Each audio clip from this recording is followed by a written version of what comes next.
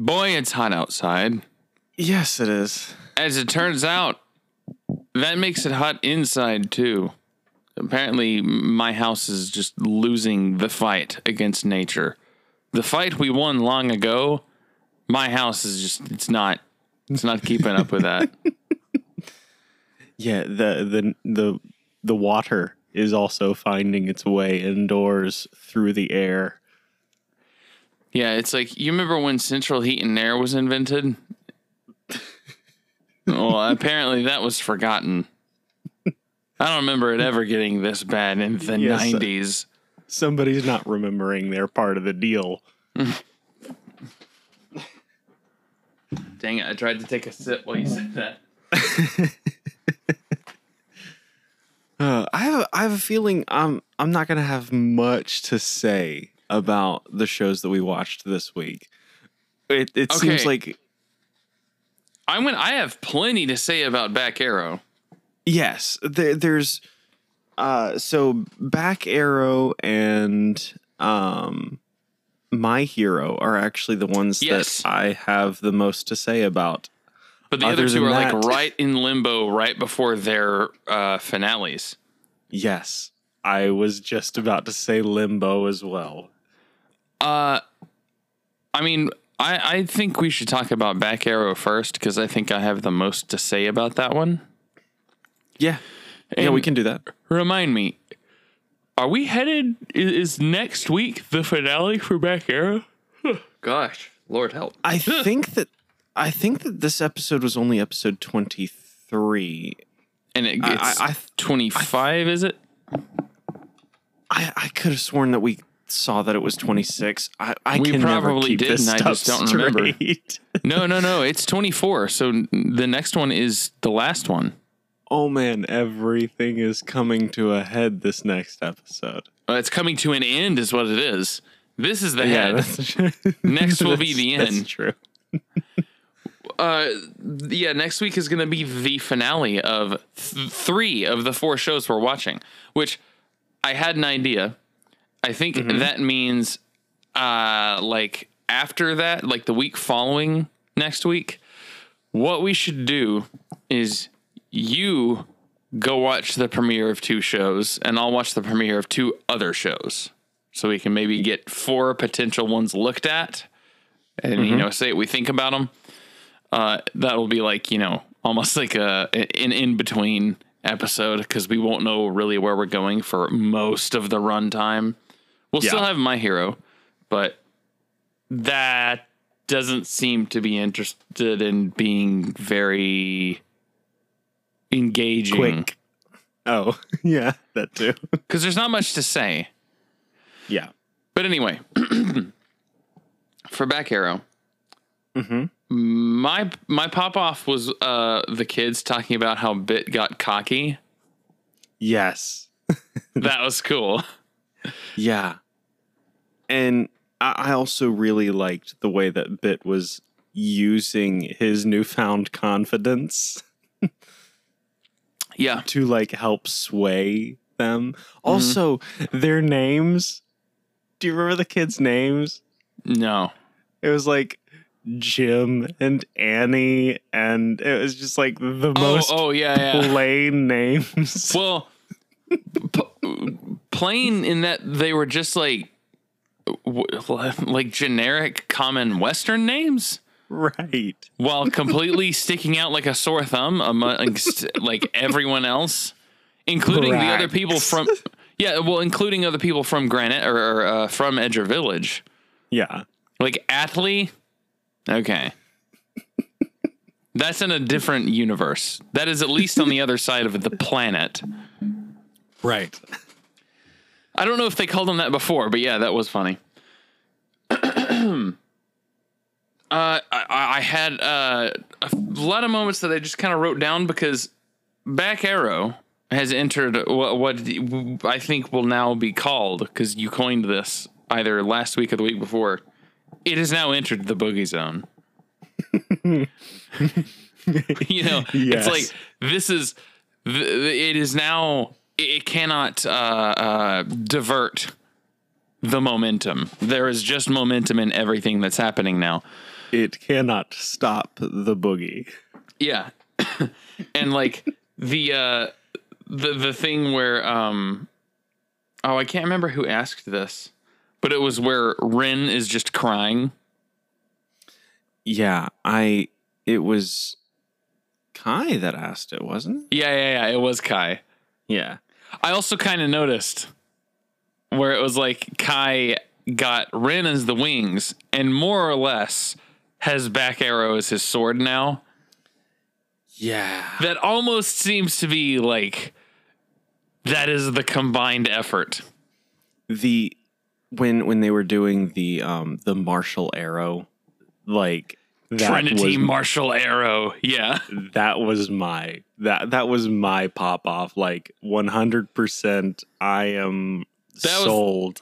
Yeah, that was the hypest part of the episode. That was the kind of thing where it's like, oh, this is our Giga Drill Breaker. Yes. There's a lot. Okay, so like, there's some deep stuff I could get into, but I think I'm really enjoying the pace of everything. Like, this seems exactly how urgent it should feel this late in the show, which is a nice contrast to some of the other things we're going to talk about later. But this feels just about right, which is funny considering how for most of the show leading up to this point, I kind of felt like we should really be trying to go faster here. But like last week and this week, it's just like, oh, I guess if we have 3 episodes, we can kind of just get here if we need to, huh? Yeah, especially with like how slow we felt the show was going at the beginning, like, and all the plot points. I'm not so sure I thought it was slow in the beginning. It was just like that it had a big middle where things just sort of feel like everything is up in the air, and when it starts to settle, it just goes right back up into the air. But I think as of like last week, maybe even the week before that, it's just kind of been focused on letting things settle and letting things fall into place. And that's been the most enjoyable. Yeah. This has been the best part of the show so far, has been the way it's kind of wrapping everything up. Yeah, and it's made everything leading up to this worth it. I'm not so sure. In retrospect, which doesn't make it worth it in the moment. Yeah, I would have to say that Back Arrow is unfortunately probably a show that has lost a lot of people along the way. Yes. And like the rating that I'm seeing have in other places, there's not a lot of people excited about it, which is a shame. I think they took too long. Or maybe not that they took too long, just that they seem to focus on the wrong things to keep you interested until, it really got real. Yeah, because it didn't even feel like it was playing it close to the chest. It was just... No, not at all. Like it felt like it was... It didn't feel like there was a big mystery that it was hiding from you, because it felt like there was some massive big twist every single episode. Right. So it was like... it was almost like a monster of the week, but...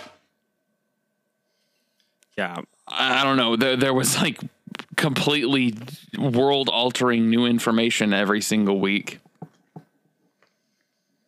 Also, any time, which has happened in this episode we just watched, which was episode 23, it happened again where they brought up the bird thing, and it's just like, this is still stupid. This never stopped being stupid. Every time. It's like, Rudolph made us look like we were a bird. And that's what set this all into motion. I did like that they brought him up, because it was kind of like, oh yeah, that was a good part amongst the mess that was the big middle. And now that I'm remembering it, while I'm enjoying every moment, it's like, oh yeah, That is good. But I don't think I could say that this was worth it. Or I don't think I could say it was worth exactly how much just malaise there was for most of the middle of the show. That being said, this has been great. This has felt like, you know, this kind of feels like everything's going really fast, but it's like if Rise of Skywalker wasn't incoherent garbage. It's like there's a lot of stuff happening, a lot of things being revealed, a lot of like, okay, like it's showing you the path where everything's going. And then the part at the end where it's like basically the dark side of Back Arrow that they're going to fight. Like, yeah, that all feels good. It all feels right. Yes. And very, I mean, like the first thing that I thought of when I saw that was just the Nega Scott. Yeah. Well, and that's a thing because it's a thing. Right. Like, you know, this is we're fighting Dark Link before we're able to fight Ganon. Yeah. You got to face your shadow. Yeah. Luke is going into the cave on Dagobah and seeing himself in Darth Vader before he actually goes and fights Darth Vader. Right. Which I'm sure this stuff is so good. I know. Well, yeah. And it's like, I like this formulaic stuff because it's a good formula. Right. Like, you know, it's like all of these stories are the same. I'm like, there is only one story. It is the good one. Like this is Joseph Campbell's monomyth. And it's like, now that it is obviously Joseph Campbell's monomyth, it's like, well, thank goodness it's about freaking time. And I did notice they kind of led with the idea that they're going to try to make peace first. And then Kai says, and if that doesn't work, we're going to kill it. Yes, it was nice. It was nice to hear that they had come to a consensus that they were going to try talking first. Yeah, try reasoning first. But I do also like the dynamic that it's setting where it's like, yes, we're going to go fight the god of this universe. But it's from a perspective of, hey, we'd like not to. But if you don't want it, we won't give you peace. What a freaking flex. It's like, we'll show God mercy unless he doesn't want it. The when the corkscrew thing was coming down from the sky and and Rudolph like came back and was like trying to protect it. I loved the reasoning that Shu went through is like, no, he's showing us that it needs protecting. Yeah, I like how Rudolph is just like kind of stupid. Mm-hmm. Like everything leading up to this, like you think, oh, Rudolph knows something we don't. But at this point, it's like, no, Rudolph is just immortal. And he's just really full of himself. And that has informed every decision and every method he has taken. Like all of this stuff has either felt needlessly indirect and complex because, I mean, clearly his existence was not in danger at any point because every time they kill him, he'll just come back. Right. So like, why go through all the behind the scenes trouble leading up to this? Yeah. If you're not actually in any danger, like you could just crush resistance immediately. But then like you see that he likes monologuing. He's got a bit of an ego. So it's like, oh, he is doing the indirect stuff, not because like he's trying to protect himself. He's doing it because he's dumb. Like verifiably an idiot. Like everything that had to do with, oh, Shu's having to outsmart Rudolph. It's like, no. I mean, Rudolph isn't giving any information out, but inevitably they were just going to outsmart Rudolph because nothing he's done has had any intelligence backing it up. Like, he aggressively starts protecting that thing. And it's like, what? It's like, oh, okay, well, I guess we're on the right track. It's like in a video game where it's like, oh, there's enemies. I must be going the right way. Right, exactly. It's like, you'll not get any closer to this thing. And it's like, what is that? I guess that's my next goal. I'm going to break that. I guess I should get closer. It's like, don't you dare. Don't you do it. It's like, dude, I don't even know what that is yet. But I know that I need to destroy it somehow. At least try reverse psychology, man. He's incapable of reverse psychology. His ego's too big. I think it's funny how quickly Rudolph just became... Okay, but can you, like, get out of the way? You're just a nuisance. He really seemed like, this brilliant, megalomaniacal character, but now it's just like, he's kind of just like, it's like what happens in a video game where you're fighting a boss and then it gets turned into a mini boss. Yep. And it keeps showing up, and it's like, get out of the way. We've already done this. Like, you don't have any new tricks to show me. Right.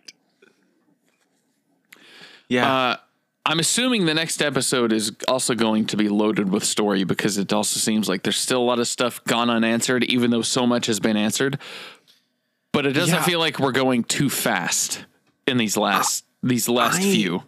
I am worried about how fast the final episode is going to be, though, because he's going to have to face Nega Scott, and then he's also going to have to face the god, whatever the final threat is, whatever that may end up being. Yeah, it's going to be, this next episode is going to be jam-packed. I almost wonder if fighting the evil back arrow from the future, which I think what you're supposed to get from that is like back arrow is like, they all just look the same. He's just a unit in this thing's immune system. It's not actually him from the future, but I wonder if that fight is going to be the final fight, because if it turns out they can make peace with the god of that world or whatever, this might be the finale fight. That's true. Yeah, that could very well happen. And there would definitely be time to have like a big epic tussle in that case. But if it doesn't end up being that way and they fight him like with, I don't know, more than 10 minutes left in the runtime, then it's like, okay, now this could go either way. We might still be fighting this thing in some way. I'm surprised how little they've been able to like keep hidden about the final boss's nature, like what it's going to look like, its actual form or anything like that. There's still a mystery there. While, otherwise she would, kind of just came back with the script synopsis in last week's episode and it was like, all right, here's how it's going to work. And it's like, oh, we just know now, I guess. Yeah, he learned the nature of the universe when he got raptured. Yeah. Save for that one part. Right. So we still have that mystery. I'm not going to lie. When it showed like back arrows possible future, the antibody or whatever it was, the first thought that I had was the new prime minister of Rekka. I was like, wait, what? Yeah, they had similar facial hair. Right. It was like, how did this guy get out here? Did he betray us? And they're like, look at his hair. And I was like, that's Back Arrow. Yeah, no, I mean, if someone has similar facial hair, I just assume it's the same person. Right. That's how I live my life. It's like a goatee. Is this Heisenberg from the hit show Breaking Bad? Yeah. Why memorize faces when I could just memorize facial hair? It's far more accurate. far more distinct, you know. I will say that the thing that really brought together my gentle criminal costume from last Halloween was the facial hair. That was kind of the thing that really made it work. Yeah, there we are some correct. Characters, yes. This bit is now reality. I have changed my mind. It is no longer a joke. It's like, this started as a joke, but I have now uncovered the very code of this universe. So, we could talk about some kind of, some of the DNA of this whole thing. Because I'm noticing in Imaishi's villains, there tends to be either like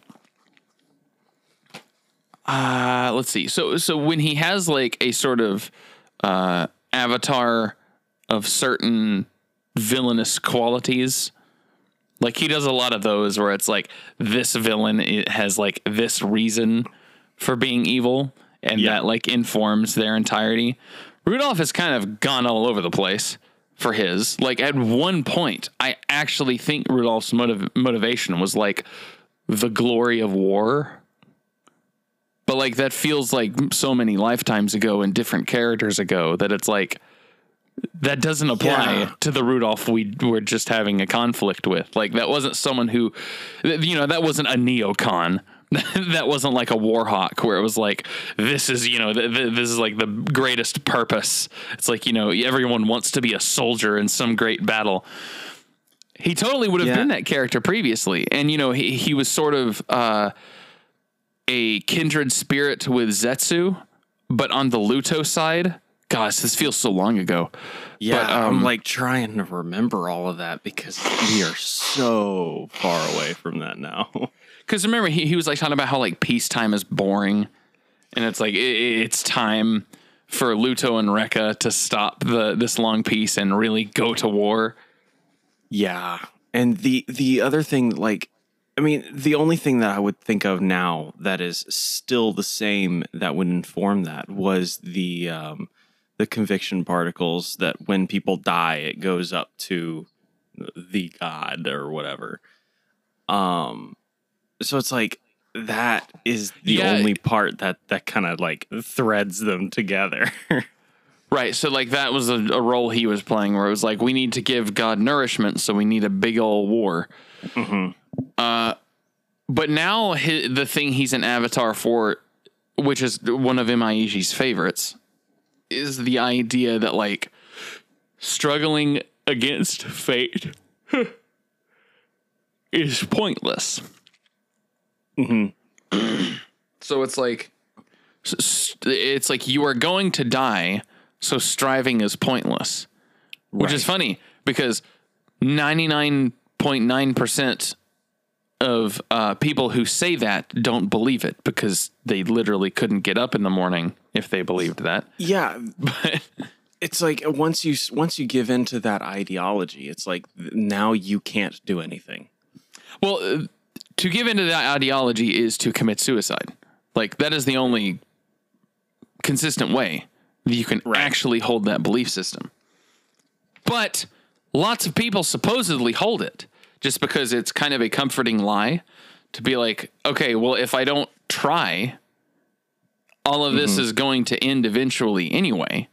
So in the moment, I get to not try. I get to be lazy. I get to, you know, just say, oh, well, I mean, in the end, it's not really going to matter. So I don't have to do anything right now. Yeah. But it's inconsistent. You know, you're having to accept it halfway, because to accept it all the way would be to end yourself, because it's like, well, if it's all really insignificant, then simply surviving any longer is insignificant and pointless. But yeah, this does seem to consistently come up with like Imaishi's like late game villains.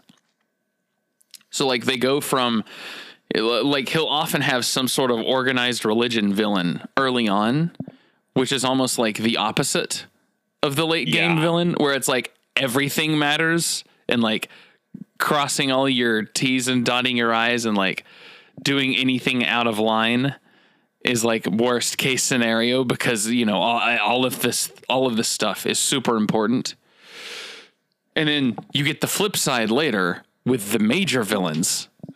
So it's like nihilism in the hierarchy of the bad guys is always like much closer to the big bad.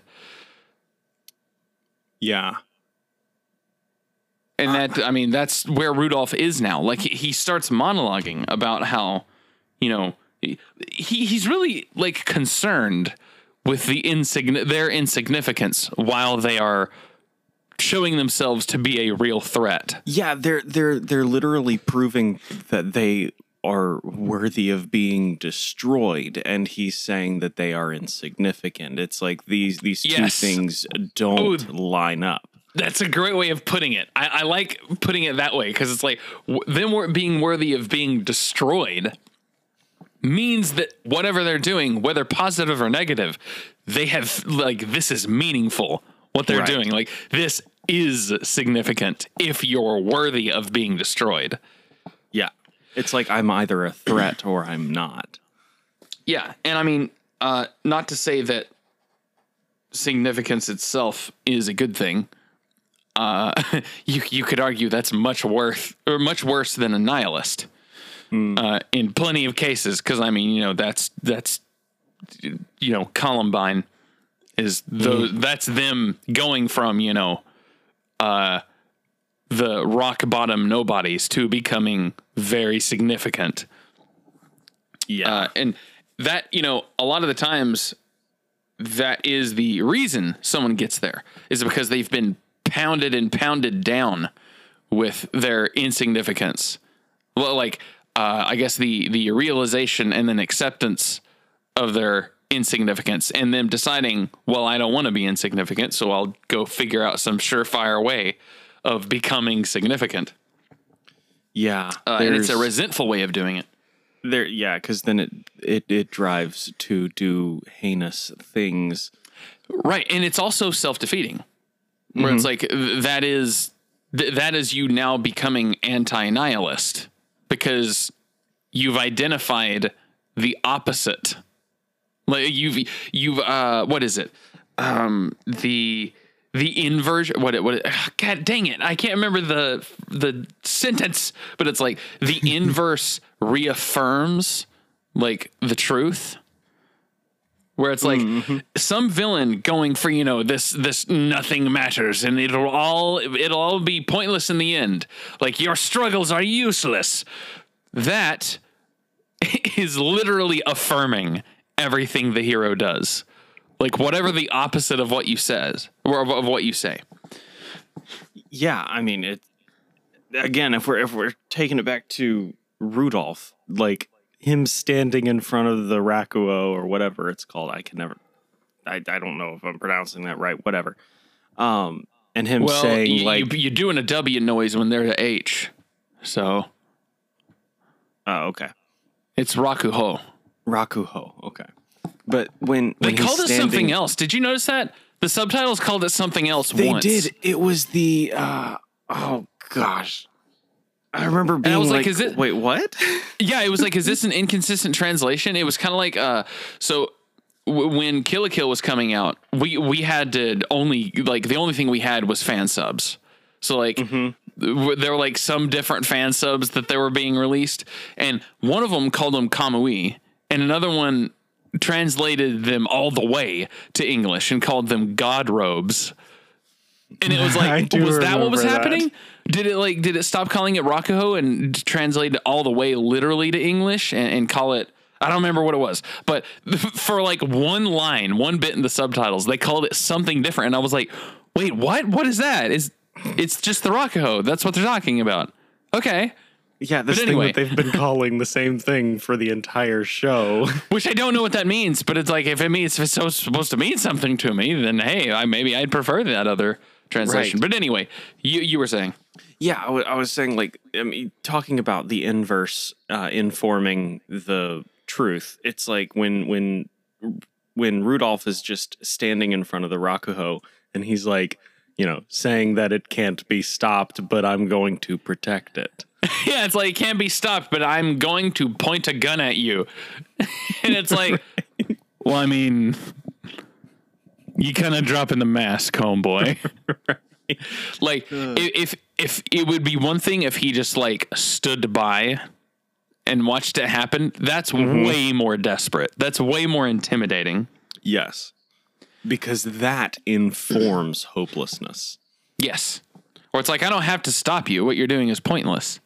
But it's like, if you're trying to convince me that what I'm doing is futile, then that is going to end. If you're trying to tell me that what I'm doing is futile, even though I'm seeing some fruits from it.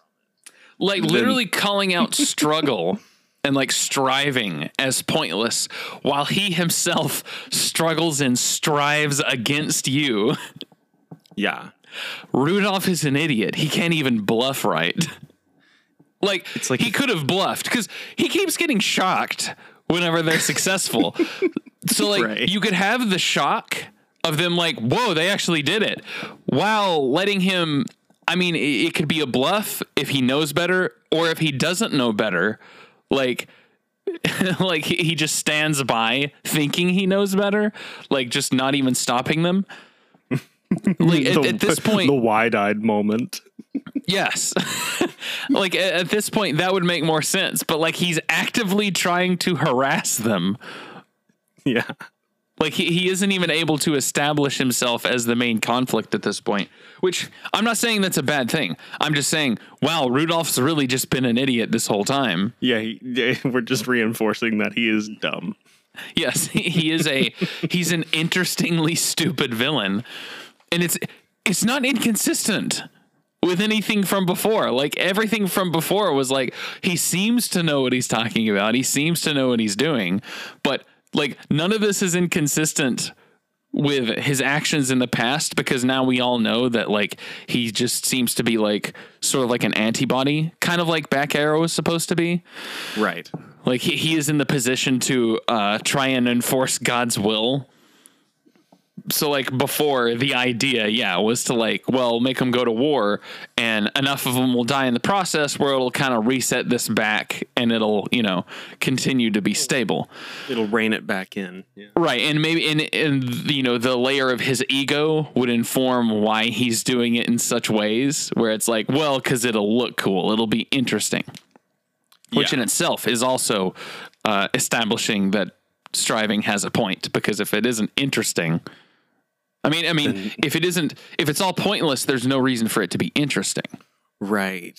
Like that is what makes something interesting. It's like, oh, let's see where this goes. If you think that it all goes to nothing and it's all pointless, then nothing can really, catch your attention. Yeah. Yeah. There's no need to be interested. I can't remember. Oh, I do remember. It was this channel called Micah. I can't remember his name. It's a YouTube channel. He talks about a lot of stuff, not just anime, but the only stuff I've really watched from him is anime. Mm-hmm.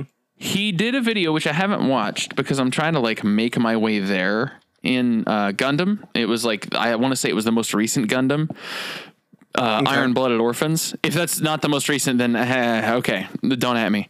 Lots of Gundams. I don't know what I'm talking about. I'm like such a noob on Gundam, but the title of the video was how Iron-Blooded Orphans does the idiot protagonist right. It's like this is the dense moron as your bull in a china shop hero done really well. And I was like, okay, Back Arrow is the moron villain done well, because Rudolph up to this point has remained like fun to hate. Yeah. Well, by the way, I just realized just how hard having the show being named after the main character is. Because that just threw me off when you said the Back Arrow. Yeah. No. John Back Arrow being the main character where it's like if it's like when like people used to think that Master Chief's name was Halo or Samus's name is Metroid. It's funny we assume that. Yeah, it's like when Bruce Willis played Die Hard.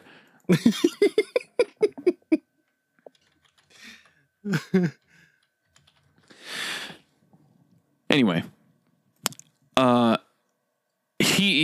So he's consistently like interesting as an idiot. Like these last few episodes, it was kind of funny to see him constantly fail. Like he's gone from. I think the turning point was when he like defeats Zetsu. But then Zetsu, you know, gets the last laugh and gets that "it won't be that easy" Rudolph. He gets that moment. Yeah. That was cool. And ever since then, Rudolph has been kind of mini-bossed. Yes, he's been mini-bossed. Because I was thinking the term was going to be neutered, but he's not been neutered. He's still the same level of threat and maybe even more so. It's just that they've continued also rising in their threat. Right. So it's like he's enough of an issue where he's slowing them down.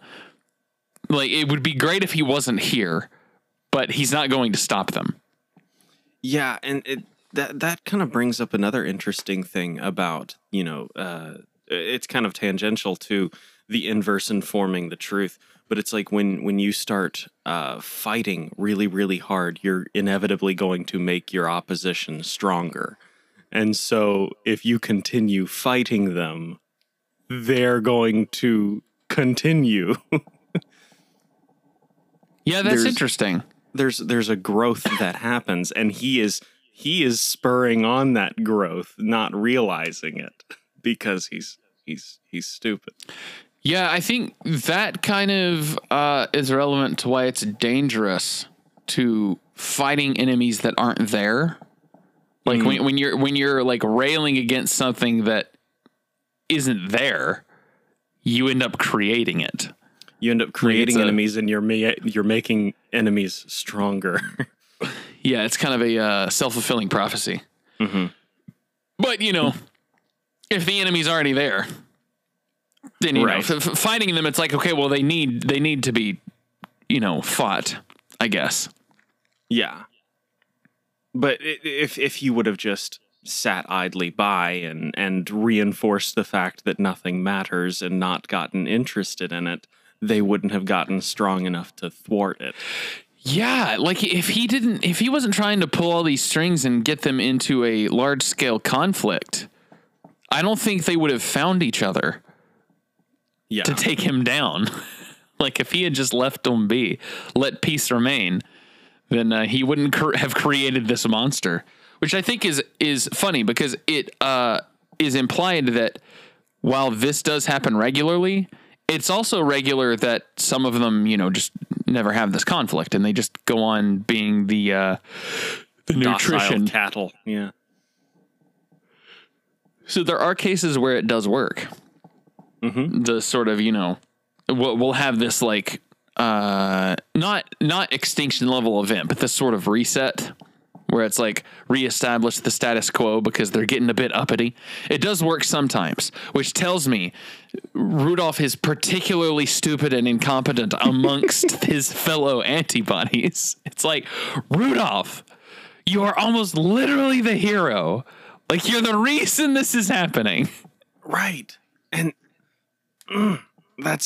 I kind of wish they would win him over. Like, I wish that he would have been. I don't know. I think he's too dumb.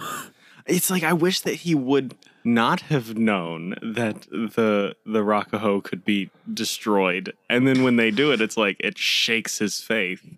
Yeah, that would be cool. I you know, clearly we might need a lot more time to do that kind of arc. So, like, you know, the redemption of Rudolph might take a little bit more time. I also would say, like, having Rudolph as our ally at this point would feel kind of like, I mean, okay, if you want to tag along, but you're probably not going to be much of a help. You're kind of really stupid. And also, like, his immortality, I'm sure, would be revoked once he started working against the system. That being said, we might actually learn that Back Arrow is immortal. Because, you know, he's also supposedly an antibody. So it's like you made these things, you know, so powerful to help enforce your will that the second they turned against you, it's like, oh, well, now I can't freaking do anything about it. It's like, oopsie doopsie, the enemy got our nuclear codes.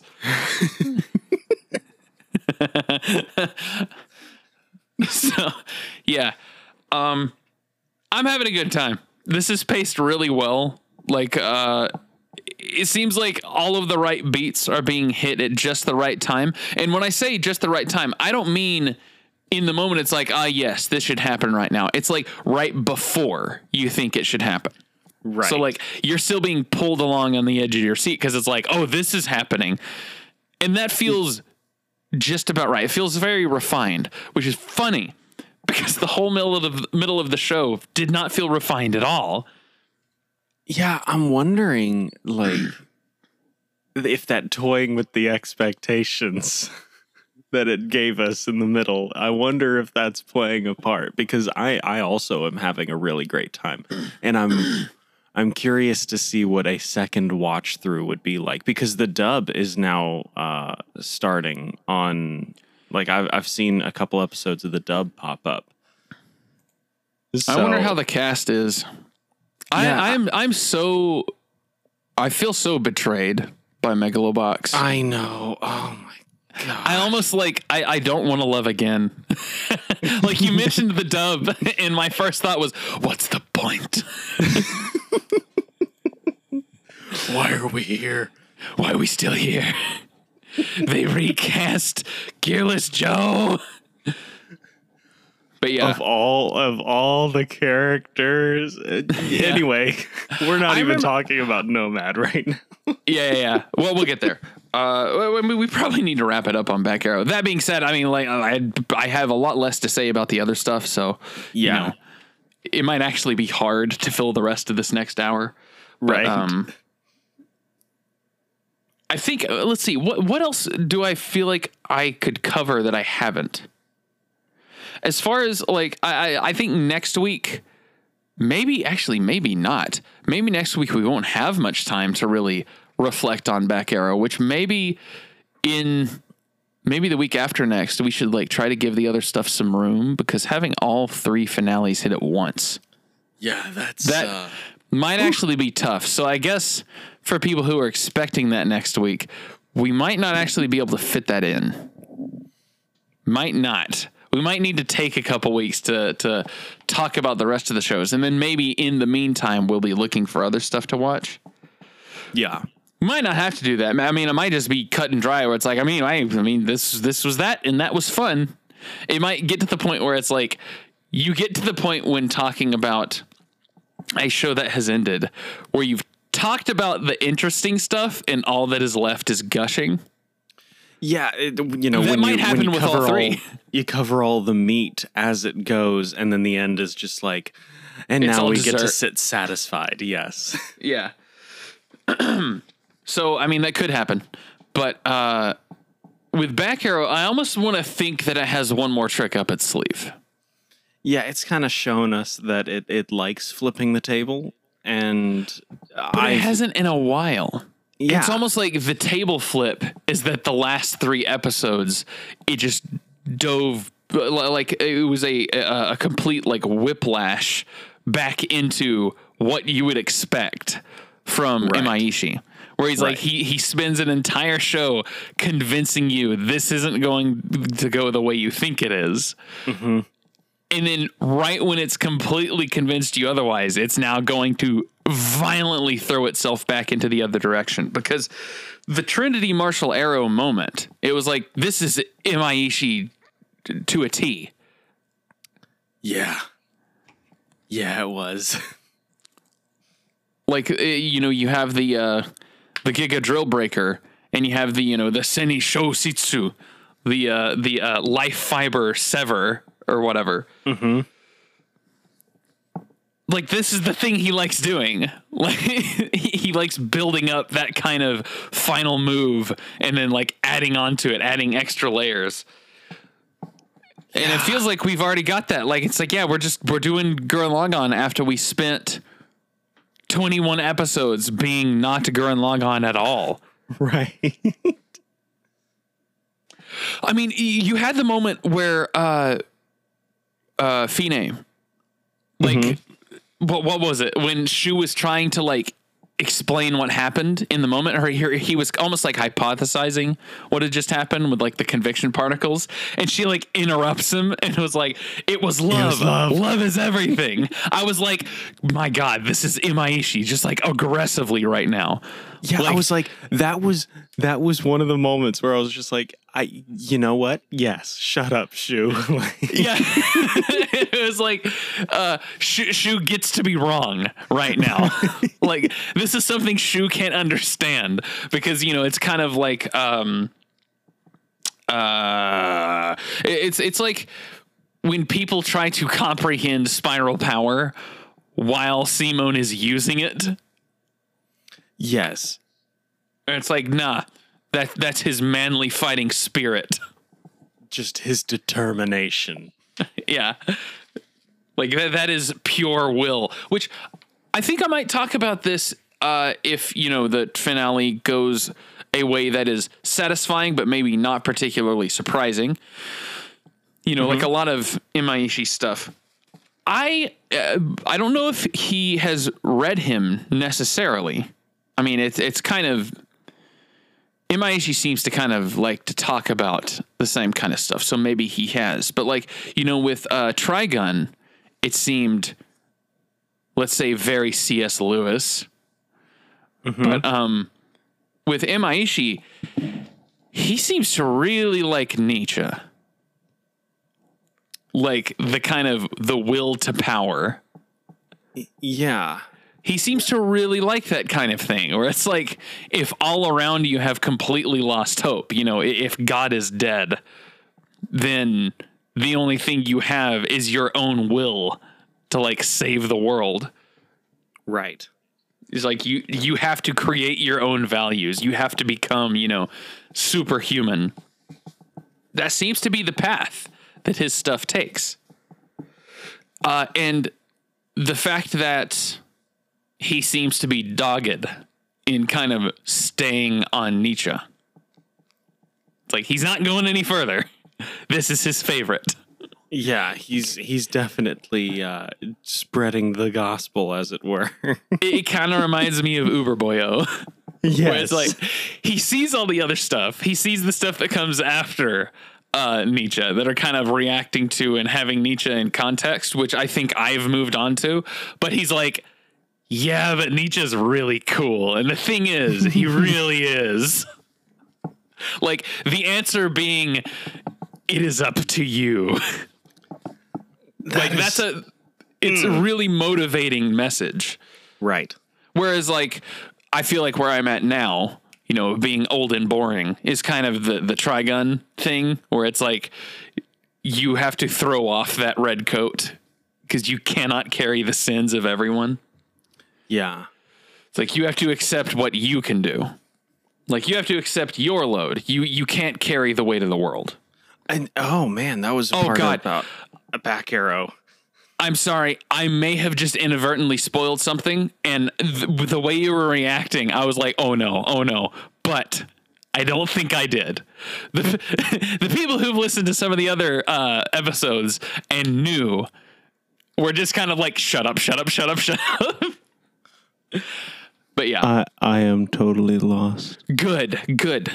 That's preferable, because when you said, I was like, oh no, I just did it. I just completely spoiled something, but no, I didn't. Okay. There's something we've talked about that is very Nietzschean, and you haven't seen it yet. So, okay. I want to leave it there. Anyway, you were actually going to say something. Yeah, that was something that Back Arrow said when Rudolph was like, have you forgotten all the people that you've killed? And he's like, no, like, I have not forgotten. In fact, it's that's driving me forward. And when, we didn't even touch on this, but the forgiveness of the dead. Oh, yeah. Oh, that was cool. Like when he was just like, pleading with them and I know that I killed you, but let me protect the land that you fought for. Yeah, that was cool. And I like that was I'm trying to remember. I'm trying to think of something like more obviously comparable. But it reminded me of when like the Spiral King spirit is there fighting with Team Daigerin at the end. Mm-hmm. Where it's like he is long dead at that point. Yeah. But like the fact that like the goal he was trying to achieve has now like manifested physical form again because Simone is like Simone is like living out what Spiral King wanted for the person who killed him. And man, every time I imagine him, the Spiral King, just standing there with his arms crossed, I get covered in goosebumps and I get misty-eyed. I always think of the part where it's just his severed head yelling at Simone, like, Shimon! Ki! Like, that's the part I think of, with his, like, big, wild facial hair going in all the directions. We gotta get around to that someday. Yeah, we do. In fact, you go ahead. The thing that I was thinking of with the forgiveness of the dead and like, or the aid of the dead was Lord of the Rings when Aragorn gets the army of the ghost boys. Yes, God, one of the best scenes in Return of the King is when they come out of that ship. One of the best scenes in Lord of the Rings is Return of the King. Here's the thing. Return of the King kind of, I almost want to say I don't look forward to it as much as the other two. Because the Return of the King, as far as like having scenes that I like on their own, it has the least. Because a lot of it is just wrapping everything up. Like it's just the ending to everything else. And watching it on its own, I actually think is not very fun. Like I think that's why you get a lot of people who will talk about, you know, watching one of the Star Wars movies. But when people talk about Lord of the Rings, they talk about the marathon. Yeah. Because Return of the King is in that marathon. Yeah, Return of the King isn't very fun to watch on repeat. Like if you're not watching Fellowship and the Two Towers beforehand, it's kind of just, you know, the chaser at the end of all that. Yeah. I mean, it's still fantastic. Yeah. Oh yeah. I'm obviously not saying it's not quality. It's absolutely masterful, but it's kind of, that trilogy is far greater than the sum of its parts. Yeah. I'd say the one that is the most easy to watch repeatedly, like just on its own, is Fellowship of the Ring, which is good because it's the first one when you realize I'm not going to be able to sit through all these today. Right. These movies are long. When you get through the 4-hour extended. So. Right. And once you go to the extended edition, there's no going back. No, there's not. It's like you don't realize just how much is cut out. You do realize when you try to go back, and it's right. Like, oh, they cut that out? But I need it. Especially the part where like Saruman's fate was not in the theatrical cut. Like, how did that get cut? I don't understand. You know what? How did I not care when I saw it in theaters? It was like, yeah, that was amazing. That was the greatest trilogy of all time. We have a new champion. But then you like watch the extended edition and it's like, this isn't extremely important. I don't remember super needing this in the moment, but I need it forever now.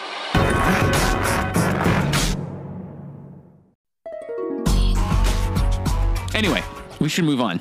Yeah.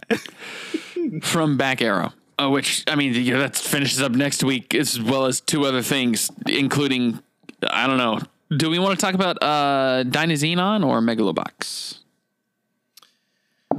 I don't have much to say about Dynazenon or Megalobox for that matter. They're both in that Let's get them out of the way then. Yeah. With Dynazenon, I think that we're entering this place where it's like, you know, this whole time they've been talking about how kaiju are being spawned by emotion. And now like it's almost they're being fertilized by emotion because the seeds were always there. Right. And in this episode, they established there are no more kaiju left. Yeah, the seeds are all gone. And yeah. And that's something that, I mean, maybe we'll get more context in the finale, but that's something that I find really interesting. And you feel this sort of malaise with all the other characters, like the hero characters, right. where some of them are kind of like, you can tell they've changed and they're now moving on. Like, surprisingly, Koyomi is the most well adjusted to this now, where it's like he's getting his resume and he's finding his suit, and he's kind of gone through this big event, this sort of big season in his life where he's now coming out different and better on the other side of it. Yeah, he's like, I've fought kaiju, a job that shouldn't scare me anymore. And then, with Chise, she kind of doesn't want it to end, and she doesn't want to have to go back to school. Right. With Yomugi and Minami, yeah. Or Minami, yeah. They're kind of like in a sort of like they're not sure which direction this goes now, because it's almost like we came to the end of the story and we didn't have our big romantic moment before the finale. So do we have it at all now? Yeah. Is it going to actually happen? And then at the end, it gets interrupted when Yomugi goes for it, because of course it does. right? Because this isn't the last episode. Yeah. I do feel like this show has ended like 3 times on its way here. And yeah, it felt like it ended with the fireworks thing. Mm-hmm. It's like they didn't make it to the festival in time. It's like that could have been the ending. And then last episode, when they completely when they broke out of the TV, which is just what it's going to be called, I guess. Yeah, it was like that. That was another end, and maybe that could be summed up as like that episode was really well contained. But so that was kind of like we compared it to the Lotus Eaters, but it was more like, actually I don't remember, was the Lotus Eaters the last thing before Odysseus made it home? I don't remember the order of the events. I don't remember the order. It kind of feels like we are now home. We are back home, but it's like now Odysseus has to like usurp the guy who usurped him while he was gone, and he has to do it covertly. He has to prove that he is the rightful king.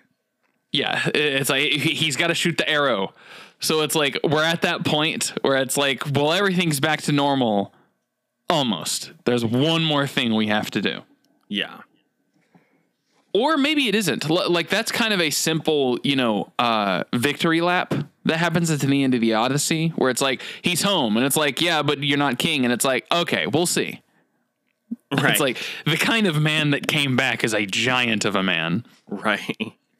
But like with Dynazenon, it could go that way, where it's like this is just, we've established, we are now changed people.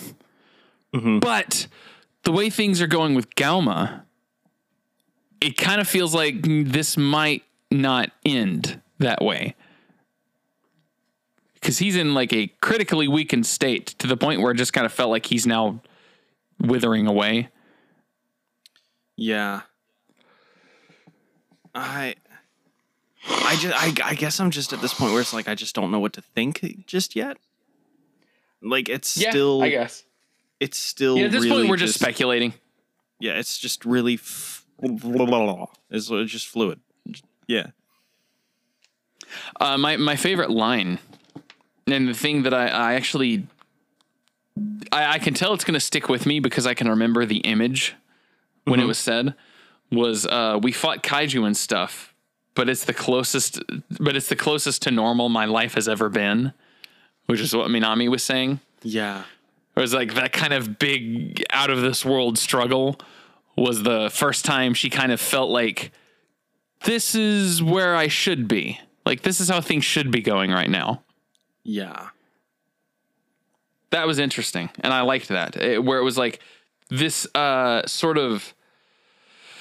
This thing, I think this thing happens to a lot of people. And apparently this does happen a lot in Japan. That's why in Japan, the pop culture, there's a lot of stories about high school, because it kind of feels like that period is the last time things really felt exciting for a lot of people, because they go from high school, which is Japanese high schoolers have a lot more freedom than American high school. Like, just for example, like, you know, in Japan, like sometimes you're already living on your own when you get into high school. You know, you have your own freedom. Whereas in America, you're still very much in the system.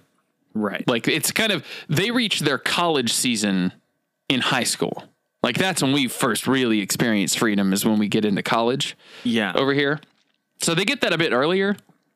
And I mean, with us, like, it's comparable. It's like college, you know, that was the kind of last really, you know, exciting period in a lot of people's lives. Because after that, they went and got a job. Right. And stayed in that job until they died. Yeah, I didn't think about that comparison. You know, the Japanese being, or like anime being mostly high school, and then with the US, a lot of the movies that I've watched are just college area. Yeah, I mean, Spider-Man 2, that is his college era. It's like Spider-Man 2 is the best of the Raimi films, at least. Right. Because it's like, yeah, I mean, his life is so interesting, you know, even when he's not Spider-Man, like, he's a promising intellectual, you know, going to college, getting that knowledge. Everything's in flux in that college season. Yeah, and it's like, it's kind of, he's at the, he's kind of in this flow state in Spider-Man 2. Which, I mean, the kind of big turning point is when he gets violently knocked out of it. Right. Where it's like he can't be Spider-Man because he's completely disoriented. But yeah. Now it feels like it's ending for them. Like, the most interesting part of their life is now coming to an end, and Minami's like kind of listful about it. Yeah. Where it's like, I don't really know what happens next, but I kind of liked what we were doing before. And that's the moment that Yomugi chooses to kind of be like, whoa, I got an idea, something we could do. There's some things that can continue and be exciting. It's like, well, we could just do what we were doing before, you know, without the kaiju. It's kind of like the end of Scott Pilgrim, where it's like, after all that, it's like, well, I guess we can just date now. Right. But yeah. The I can't ever, I get dyslexia on this guy's name. The kaiju eugenicist that has the kaiju inside of him, which was really cool. I can't remember if it's Shizumu or Shimizu. It's one of those. I'm very dyslexic about that name. I feel like it's Shimizu. That one sounds more correct, but I also am terrible with names. So It's Shizumu. Dang it. So none of the stuff we said was right. Anyway, him kind of feeling like he was different from the other ones definitely comes to a head here. Mm-hmm. He had the way they described it was there as a kaiju residing inside of him, but is that what it was? Or is he like Anti, where he was just a kaiju the whole time? Yeah, well, he did do an instance domination, which Anti doesn't have to do, because Anti isn't human at all. So yeah, no, it was kind of like there was a kaiju that was inside him that he's now activated. Which, I mean, that's a theme. That's a thing. Yeah, especially with the ideas that, or the idea that these things are fueled by your emotions, and now you're pretty much just taking control of your emotions. Well, also the fact that this is something he kept hidden even from his allies, because they all thought, that's it, we're done. Like there's no more kaiju. Yeah. And that changed the instance domination where he turned it back on himself. It was like, ooh, whoa. That was a really cool thing that they had built up. I also like the idea of him dominating the kaiju inside of him. Mm-hmm. Like kind of making what's a word for that?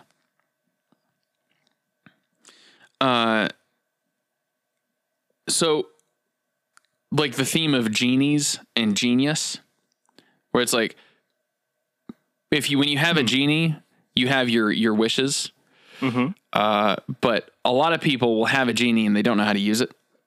Like that, and that's where the word genius comes from. Is it's like, oh, you have this all powerful thing that can grant you wishes if you know how to use it right, if you know how to ask.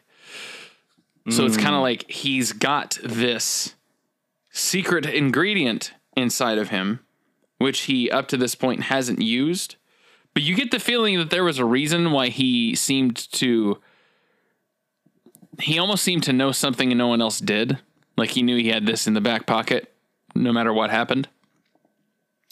Yeah, which makes me think, has he done this before? I mean, like also he's been saying all this time, like there's been comparisons that he's made between him and the other kaiju eugenicists. Like just the simple one of like real kaiju users don't sleep. And like, oh yeah. Yeah. He's felt like he's a little more, extreme than they are. Yeah. And like he knows that. And it's like he can tell that like maybe there's something inside of all of them, but he's the only one who is in touch with it. It kind of makes me think that the other ones, you get the kind of, you feel that they're kind of like lackeys, which we kind of got that pretty early in the show, where it was like, it feels like there's someone that must be above these guys. They just kind of feel like they're following orders and they're not even doing it particularly well. They seem very disengaged. Yeah.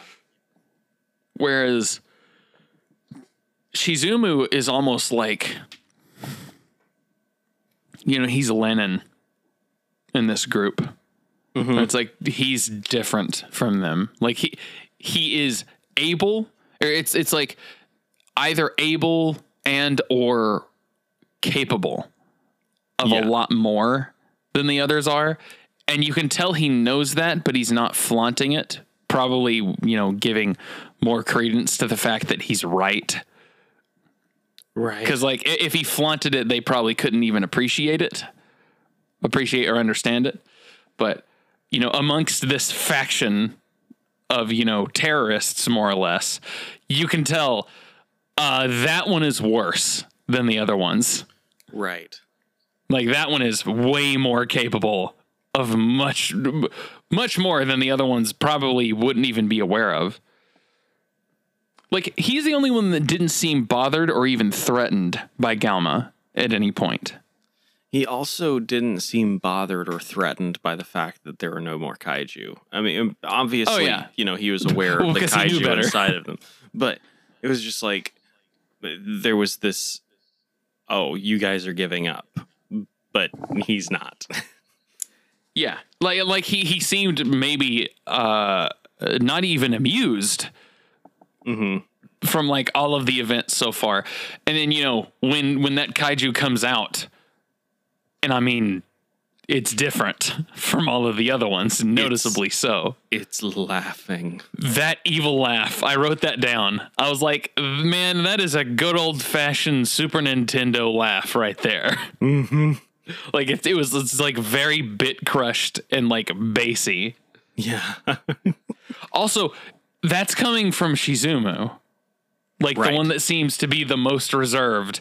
And when he, goes into kaiju mode, it's like maniacally laughing. And like that last shot where it's walking towards them and it's just inferno behind him. Yeah, that was an intense shot. Yeah, it's like this one is very different. Like and the other ones, say for the I guess now second to last one, they're all like really colorful. Mm-hmm. And he's kind of just got this white and black color scheme. White, black, and gold. Yes, it's very how would you say? He looks like an officer amongst the goofballs up to this point. Yeah, so it's like he's because I mean it took on the same color scheme as their uniform. Their outfits, yeah, their uniforms, yeah. Like I don't know if it's gonna be, and once again this is speculation, you know, dead air. But I don't know if it's a thing where he is like the leader, like the not obvious leader, because also you remember he wasn't in that flashback. He wasn't in Galma's flashback. Yeah, I was just thinking about that. Like he was a late addition, and I don't know if they're going to explain it. He could just be, you know, the mysterious element where it's like what we were talking about earlier, where it's like you kind of the self-fulfilling prophecy of fighting enemies that aren't there will make enemies fill that void. He's kind of the reflex of that, where it's like you have a bunch of, you know, kids who are like, hey, let's start a gang, and like it's kind of incompetent and not really serious, but then someone joins who is serious, and now it becomes something different. Serious, yeah, and they immediately take it over. It's like now I'm the leader of this thing, and it's like they aren't an original member, but they are the first gang member. Yeah. Like, I think that's a really interesting thing. You know, you have some sort of, you know, something that's all talk, and then someone joins who is all action, and it's like, we're in over our head. Yeah, it's like we didn't realize people like this existed. Do we all have to do that? Yeah. It's like, it was just a joke. We weren't serious. Yeah, I am like, you know, for years we been stealing candy from the gas station, but this kid brought a gun and is holding them up now. He wants like, the money. Yeah, it's like, what? Wait. Yeah. Anyway, anything else that I think I could say is kind of speculation, but the part that I really liked was the kind of idea. Well, I guess that one now, since I just realized it, like that's a cool phenomenon. You know, it's something interesting that happens. And, you know, also you can invert that where it's like you could create something, you know, that's good, that kind of feels like the people that are a part of it aren't really getting much done, but then someone could join that, like, you know, takes it the rest of the way there. Right. That like can be a good thing. They were the missing piece. Yeah. They're kind of the thing that catalyzes it. And then the other thing being, you know, the fighting kaiju was the first time Minami felt like her life was normal. And it was because I think it was the first time she kind of had a routine that she was like engaged in. And that she had a purpose. Because like not only did she have the kaiju fighting purpose, but she also found the purpose of figuring out like what her relationship with her sister was going forward. Yeah. And, you know, it was directly or indirectly the thing that got her there was, you know, basically becoming a superhero. Which is what I think is interesting and not done very often. Like I'm more of a fan, or I think I've grown into more of a fan of stuff like My Hero Academia, where the superhero part comes before the origin story. Where it's like Deku just wants to be a superhero. Like it's just what he wants to do. He doesn't have some, you know, dramatic inciting incident. You know, like Batman has his parents killed. Spider-Man has Uncle Ben. Yes. Like there's this sort of tragic or not. You know, Spider-Man has the Uncle Ben thing happens, and then he gets Or no, it's the opposite. Yeah. He gets bit by the radioactive spider. Then Uncle Ben happens. Yeah, But there's a tragic event that catalyzes them becoming a superhero, not them deliberating to be a superhero and then gaining the abilities afterwards. yeah. Like the only thing that I can think of, aside from like My Hero, the only thing I can think of offhand is Kick-Ass. Yeah. Yeah, that kind of doesn't have... He kind of just wanted to be a superhero. Mm-hmm. And then he gets hit by a car. Yeah. That was... I mean, there's other more tragic things that happen in the story. Right. But like, that part was really like... Also, hey, that's another thing where it's like, he was just kind of doing this, and then, Big Daddy and Hit Girl are the Shizumu. Right. It's like, no, we're doing this for real now. We've got a gun. Yeah, it's like, we are systematically executing the criminal underground of this city now, whereas you were just kind of stopping robberies with some baton. But yeah, I'm kind of finding out that I kind of like that one more, just because, it seems like it's a more practical story to get involved in. Mm-hmm. And also it feels like more of a vehicle. Well, I mean, X-Men is like this. It's more of a vehicle for like having a bunch of heroes, a bunch of Nakama, mm-hmm. without having, get this character's tragic backstory that explains why they are on this journey. It's like, they're just, they want to be a superhero too, and these are their powers. Yeah.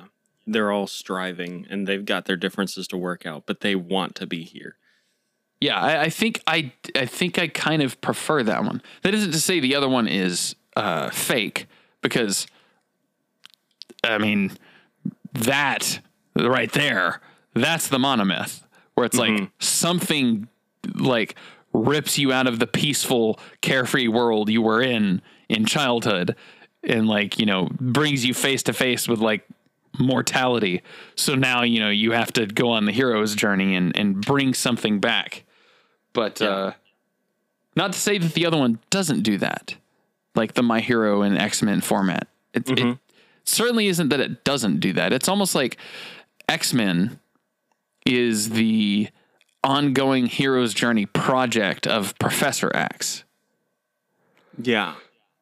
Where it's like, he has a moment where he's like, I want to create a place for all of the mutants to come and kind of like be able to do something productive with their gifts, and, not turn their back on the world that thinks they're, strange or, abominations or whatever. Yeah. So you could say that, but I mean, it really is less focused on Professor X, and it's more focused on the other X-Men, younger or older.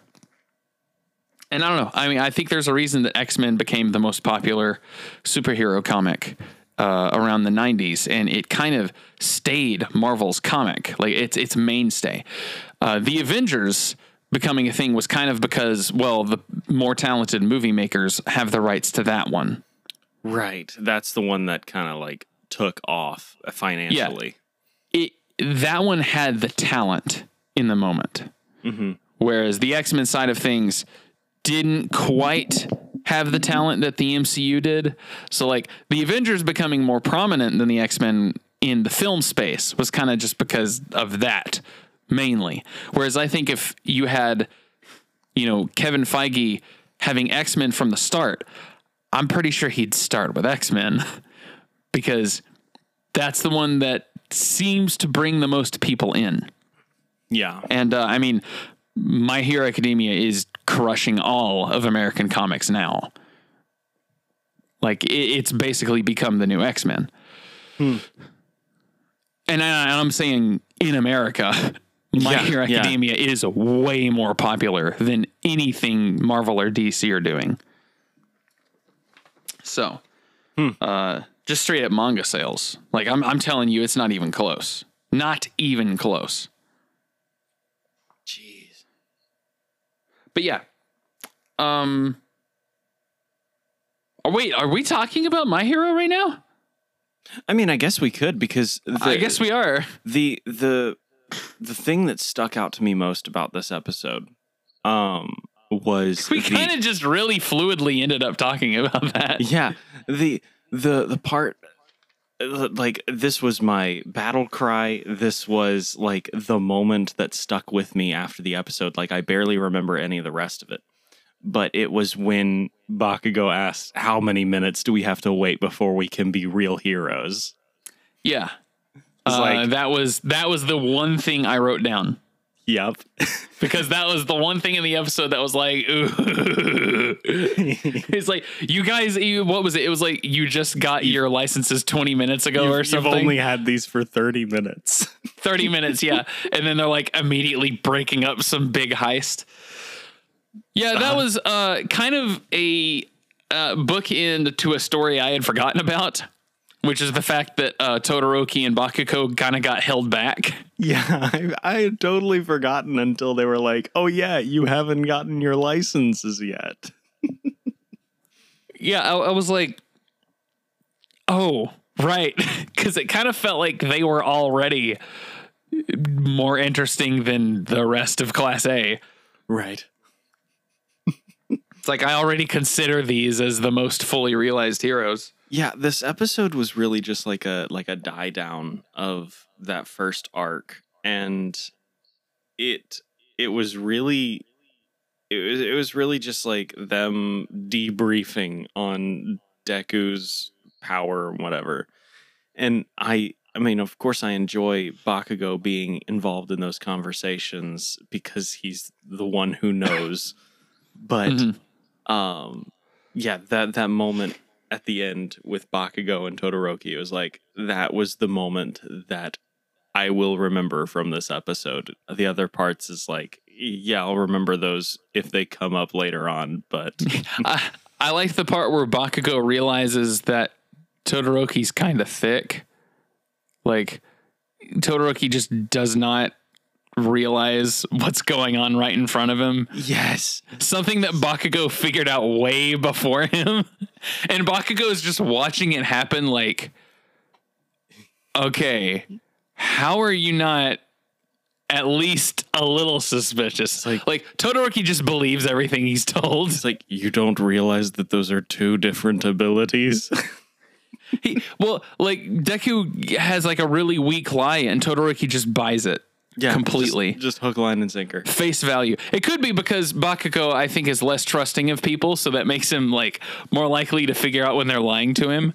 Right. And Todoroki is maybe just as trustworthy as a normal person would be. But that scene, and I think just the framing and the juxtaposition of Bakugo like staring at him like mouth agape, like, dude. Come on. You don't even realize.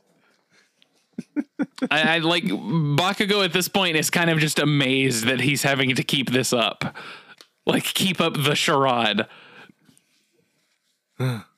It's like, how do I know this and everyone doesn't? Further establishing that Bakugo is not an idiot. Yeah. He's just very emotionally insecure. He knows exactly what he's doing. That's kind of only his one flaw. It is the fact that he has a fragile, like he's the Raphael of this group. Yeah. Where it's like, if Raphael wasn't like kind of sensitive, then he would handily replace Leonardo. Yeah. But he isn't. So he kind of just has to be the best at everything but being the best. Yes, that's a good way of putting it. I don't know if there's much else to talk about with My Hero. It was very much, here's an episode of the superhero show. Yeah, it's like I'm still enjoying it. It's just not much is going on. I will say, save for the whole One for All mysterious stuff going on and the kind of development of that and then figuring out how that works. This whole first arc was pretty dull, I have to say. Yeah. I liked everything with Shinso. That was kind of cool. It was fun to watch, but it was irritating when you like, especially that episode where they burned all the budget on Ida and Todoroki, and it was like, but we're about like, to have the. All right. It's like we've got 3 way more interesting things going on right now that I'd rather be focused on, and we're just not. Yeah. Like, we simply just are not focused on them when they are, even off camera, more interesting than what is happening on camera. Like the Endeavor thing, the Hawks thing, and the One for All thing. And we're sort of doing one of them. This has been not as frustrating as the Shie Hasaikai, the overhaul arc. It's not as frustrating or kind of just like, okay, come on, just get on with it. Yeah, that one was just boringly slow. This one at least has momentum. It's just not interesting. Yeah. This kind of feels like as the seasons have gone on, their first halves have gotten, they're not the same. It's kind of like, but because the end of season 4 I thought was great. Mm-hmm. Like the stuff to do the festival and Gentle Criminal. Yeah. I mean, still the best villain. But like the beginning of season 2 and season 3 really felt like solid, and then they end even better. Mm-hmm. Whereas season 4 and season 5 is just really kind of felt like, that's kind of on in the background. Yeah. Hopefully the pattern repeats itself now that I know that it has otherwise repeated itself. Hopefully, the second half is the good part. Right. The meat. So I guess that's about to start soon. I don't know. Is this are they going to do a mid-season finale this time as well? Where it's like, we're going to have a hiatus? I actually didn't look into that. Maybe I should. Didn't look into that either. Yeah. Because it might turn out that we are only talking about the finales next. I don't know. Yeah. I guess I don't know where I would find that information, but I don't even remember which episode number this is, but this season is going to be 25 episodes, so it's not a clean midpoint. And I don't think it's quite there. Right? You don't think that it's quite at midpoint? No. It's I think we're only on like episode 8 or 9. Okay, cool. At the most. I can't imagine it being higher than that. So I don't know if it's going to be as formulaic as the previous seasons. It could be, there's not like a clean half point, and there aren't, like sort of 2 major arcs. It could just be different. So maybe this kind of, gets its momentum back a little bit earlier than the other ones. We'll see. Yeah. Once again, speculation. Yeah. My main takeaway from this arc, other than, the sort of in limbo One for All stuff, is that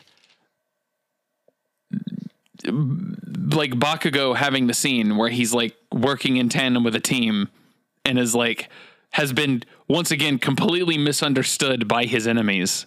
Right. I love to see his allies. Yes. It's like, I love to see that. And then I'm not exactly sure if this whole thing with One for All, or I mean, this whole thing with One for All, with the extra powers, would that mean that this is actually after Heroes Rising?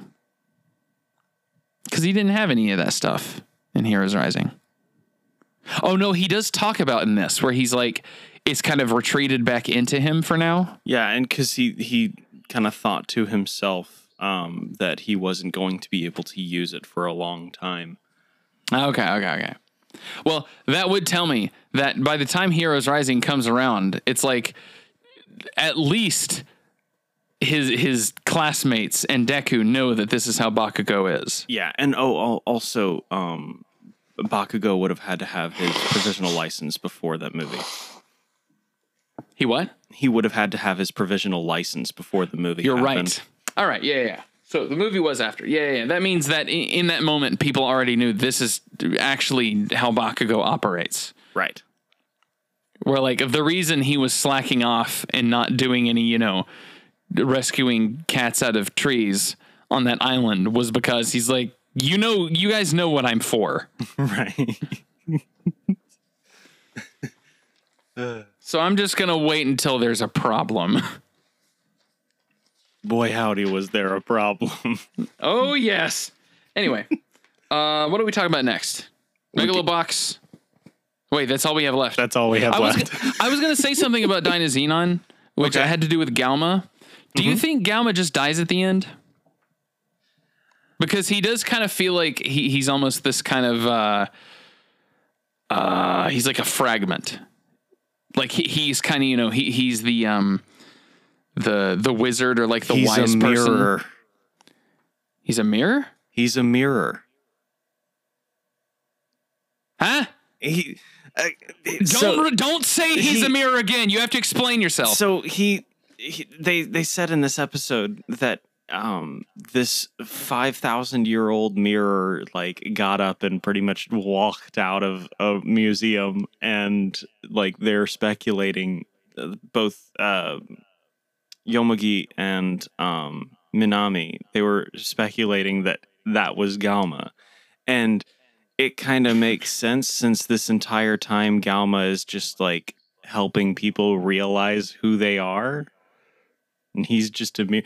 But it would make sense that now that his job is done, that people have realized who they are and where they're going from this point forward, that he would die. So I think he might. I don't know if he died at the end of this episode, but... Is he going to do the Obi-Wan thing where like the whole reason he's here is to stir up trouble and then ghost? Probably. Well, then where did he come from originally in his like flashback? I have no clue. This is I guess this is a bit. Was he turned into a mirror? Maybe. Some old gypsy, he slighted her, and she cast a spell on him. After he died. She was very bitter, very petty.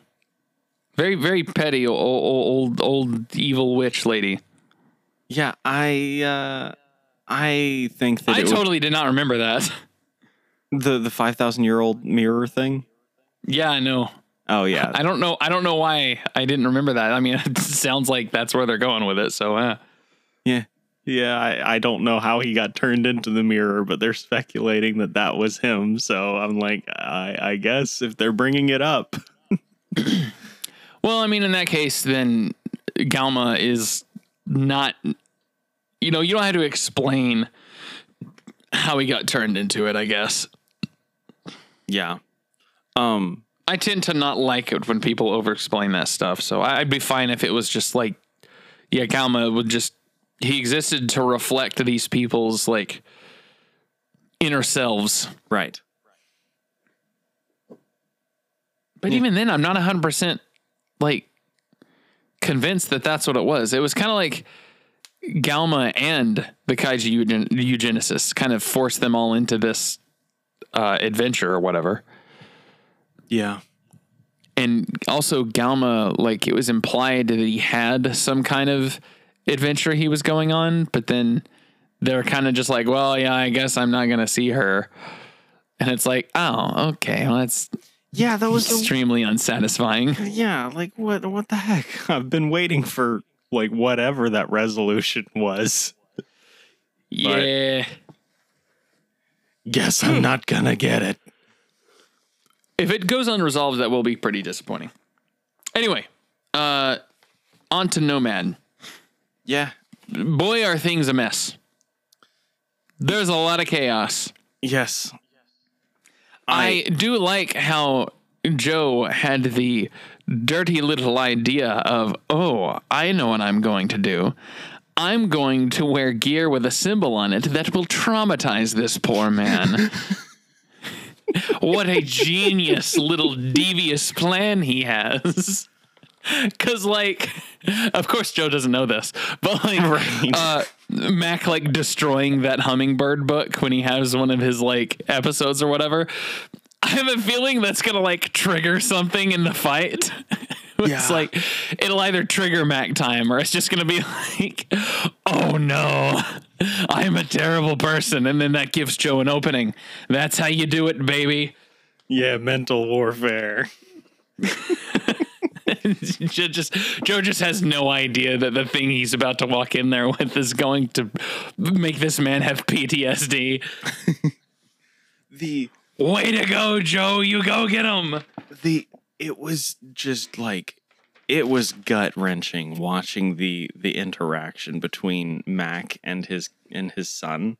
Like, that was just like, heartbreaking. I think everything was gut wrenching. That was heartbreaking. But then, like, the whole thing where, like, his wife's been keeping all this stuff from him, and, like, the fact that him getting the surgery was the payment for getting their son the organ, and, like, Mac didn't know about that. And but then he was the one who paid. Yeah, and it was like, before it was like, oh, we're going to give him this experimental surgery because he's a hero. But it was like, no, this was a price you paid, was to get this surgery. And she tells him, like, the doctors were telling me you maybe could have recovered without it. Yeah. And it's just like, oh no. And then when he goes to talk to the Roscoe CEO guy, which I can never remember the name of. Yeah, that dude. When he goes to talk to him, and the guy's like, I just assumed you knew. I mean, your wife knew, your husband and wife. Why would I assume you didn't know about that? It was like, he kind of goes to confront this guy, and he's like, what? Yeah. Like, I thought you knew this was part of the arrangement.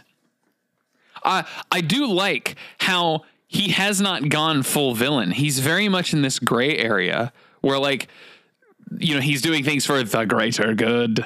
And he's talking about, you know, this is going to save so many lives, you know, clouded by the fact that it doesn't seem to be working correctly. But as far as he's concerned, it's like, you know, that's details.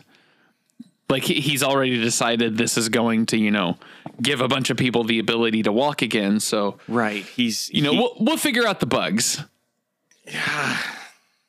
Yeah. And, you know, there's the whole thing where it's like, it's corrupted by the fact that he needs to sell this to the military to justify all that's gone into it. So if you let the truth out, the way he's kind of convinced himself is, if the truth gets out, then millions of lives don't get saved by, you know, the military making this profitable. And then, you know, now I can sell it to the common man. He's got all that in his head, but it's corrupting the actual truth of the matter, which is you're putting the cart before the horse. Right. And you're kind of becoming a villain of sorts. Yeah, you're becoming a villain. Becoming a villain of negligence. Yes. And, you know, there's this quite a tragedy going on with this man's family that, you know, you're kind of using as the guinea pig for this thing. Yeah. So you know, how much destruction is not too much destruction, which at this point, I almost think nothing could convince him otherwise. Yeah. Like, it's like everything is like, well, this is all for this thing I'm trying to accomplish. And it's like, well, what if it turns out it does more harm than good? And he doesn't seem to think that that could happen. Right. He's only looking at the positive impacts that it could have. Yep, the eye is on the prize, and the prize alone.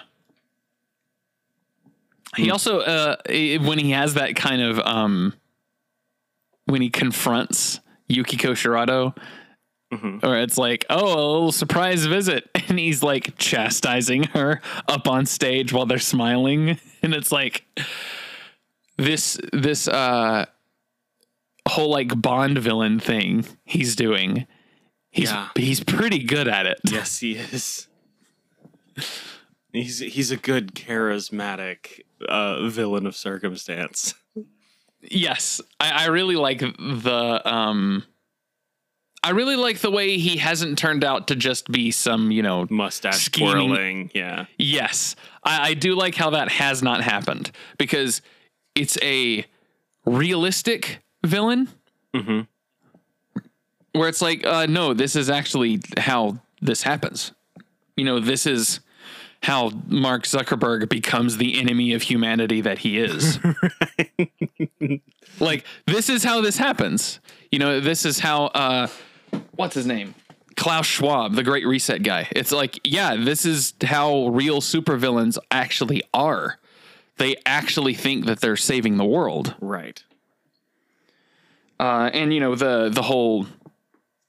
the Ryan Johnson way of looking at that is, well, anyone who is trying to save the world is secretly a villain. And it's like, no, I don't want to agree with that. No, that's a little like throwing the baby out with the bathwater. Exactly. And then, the whole thing where this thing that Mac has got himself caught up in is like the perversion of the dream that Joe has inspired other people with. And I'm glad that they call back the whole story with Chief that he had before he came back home, because that's the kind of the flip side of what's going on with Mac now, because Mac being inspired by Joe, you could say, has led to all of this heartache, but it's like the dream that Joe gave other people also turned into like these massive net positives in other scenarios. Right. So thought that was cool to bring up. I also like how he's taking that gear in to his last fight. What he calls his last fight. We'll freaking see. Like how many boxers have said that? You're a warrior, Joe. Right. And also the fact that Liu is still going to want to fight him. Right. When Liu gets back, like that is what's motivating Liu. So it's kind of like, I mean, dude, if Liu has a full recovery, you're going to think you owe him that. You're going to fight him and that's going to make you happy. Right. Yeah. It's going to make you happy that you owe this guy this fight. So yeah, I like how amidst that whole speech where he's like being honest and coming clean about everything, it's like, wow, that was a lie. Even if you don't know it, that was a lie. Yeah, even if you don't know better, everyone in here is just going to be polite and nod. They'll just say, we'll let you figure that out. Yeah. But yeah, the shot that it ends on, which is like it's like the night before the fight and Mac just feels trapped. Yeah. Like he doesn't want to do this, but he kind of feels like it's the only thing he can do. Gosh, man, that scene where she's like, when Mac and his wife are like, she's comforting the boy, and it shows like the scene of him like speeding out of their house in that car. Yeah. And then it's cutting back to like the scene beforehand progressing where she's like revealing these things to him. And it's like, at first you think, oh, he's going on, like he's like having to, blow off steam because of like, the trauma of his son, like seeing him as a threat to him. And then like, it starts, I loved, like, it keeps cutting back to him, like, speeding down the highway, and it's like, oh, no, he might get himself hurt because he's emotional for this reason. But then, like, you keep getting more details, and it's like, oh, he's going to meet the Roscoe CEO. Yeah. He's, like, tracking that guy down. Yeah, at first I was really worried. I keep getting worried that it's going to do the thing where, like, Mac does something heinous, like, that he can't control. Oh yeah. But I'm so glad that they're not doing that. They found something a lot more interesting, which is ironically way less satisfying before the fight, where it's just like the world of chaos that Mac is in right now Mm-hmm. It's like, what is he fighting for? And he can't get out of the fight. Yeah. Like, he has to fight, but like the CEO guy, his like, he kind of sweet talks him, but the fact that he bought everything he said made it to where it kind of worked. Right. Like, he actually believed everything he was saying. So Mac's like, okay, well, I guess I'm going through with the fight, but like, it's like he's not going to go home before the fight, so he's going to be completely disoriented in some way, which makes me think seeing that hummingbird on that gear is going to like immediately trigger Mac time. And this is going to get brutal really quick. Yeah. And I mean, you know, them saying, I almost think that Joe kind of fainting and them like, you know, not really knowing what caused it, and, you know, so they don't have to commit to, you know, this is like, you know, this is a reason Joe needs to pull out of the fight. Like, they don't know what's wrong with him. Mm-hmm. Just the painkillers or whatever. Yeah. Or, you know, just, you know, one of the many injuries that boxers get over time. Right. You know, the whole thing with Mac, or not Mac, Chief. Right. Like, he didn't wake up the next day because of a head injury that we just didn't quite know that he had. Brain damage. Yeah. That becomes, you know, the reason they think they're worried Joe could die in the next match. Whereas, yeah. I mean, we've kind of known this whole time, Joe might die in the next match. Right. It's just now the people around him have been given a different reason to worry that might happen. Because, you know, RoboCop, when you're stepping into the ring with RoboCop. He literally was a cop. Yeah. And, you know, he was rebuilt. Right. This is kind of a situation where it's like, hopefully this thing doesn't go rogue and, you know, explode Joe's skull. But yeah, speculation at that point. Yeah. I didn't really have a pop-off in this one. It was kind of just like, oh, drama. Right. Oh, suspense. It got real tense. Yeah, I'm excited for this next episode, though. I wonder, I think it'll be interesting which finale commands us to talk about it first and with the most enthusiasm, because they really are kind of all going up against each other for next week. Yeah, and with all a bunch of different tones. Yeah, I mean, totally different scenarios. Yeah. Like, with Batgirl, it's them, like, them taking it to the home turf of the enemy. It's like, they're the initiators, and then it's like, we're you know, gonna go to the pits, or, you know, go to the heavens, and, you know, remove the problem, and, you know, we'll try to be peaceful if we can. With Dynazenon, it's like, this is happening to us, and we're having to just react. Yeah, it's like a retaliation. Yeah. And then with Megalobox, it's like, survive. Well, but one of them doesn't know it's survival. Right. In fact, neither of them really, like, I would say Mac probably doesn't realize how much of a danger he is to the other fighters, because he seems like a good enough guy to where he thought, if he thought he might potentially, you know, kill the other fighter without him even knowing about it, he probably would pull out of the fight. That would probably be enough to convince him. Right. So neither of them really know what they're walking into. They both think, you know, it's a match. It's a boxing match. It's sport. But it's way beyond that now. Yeah, there's a lot of dramatic irony going on. And there's a lot of stakes that no one involved quite understands. Mm-hmm. Like, no one in this situation, except for maybe the Yukiko's brother. Like, he's the only one that probably has a good idea of what can come of this. Yeah. Everyone else is just kind of like, yeah, everyone. Well, and also he's the one that knows about the problems with the chip. Right. And is trying to tell other people who are all just like, it's just speculation. These are all lies. And I do think that the CEO guy, I do think he thinks that they're at least exaggerations, you know, because someone's trying to stop him from saving the world. Yeah.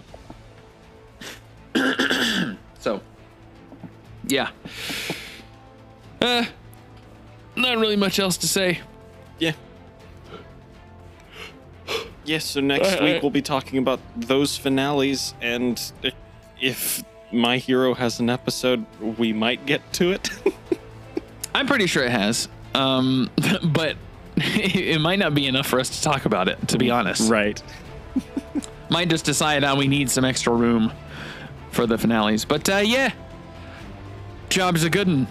Yeah. I think that wraps it up. Yeah, killing people is bad. We don't really have a story that's like, you know, the struggle with, you know, how you deal with evil. It's like, do you kill the baddies? Because, you know, Dynazenon is the kaiju. It's big old monsters. Yeah. Back Arrow, I mean, even if you do end up fighting this thing, it's like... It's something that is not human necessarily. I mean, maybe it is. Maybe we just don't know yet. But yeah, it's almost like fighting an eldritch horror. It's like you're just fighting an infinitely large thing. It's hard to personify that. Yeah, we're not really in conflict. We aren't really having the Batman conflict or the Avatar Aang conflict, right? In any of these. So, but nonetheless, killing people is bad. A wise man once said.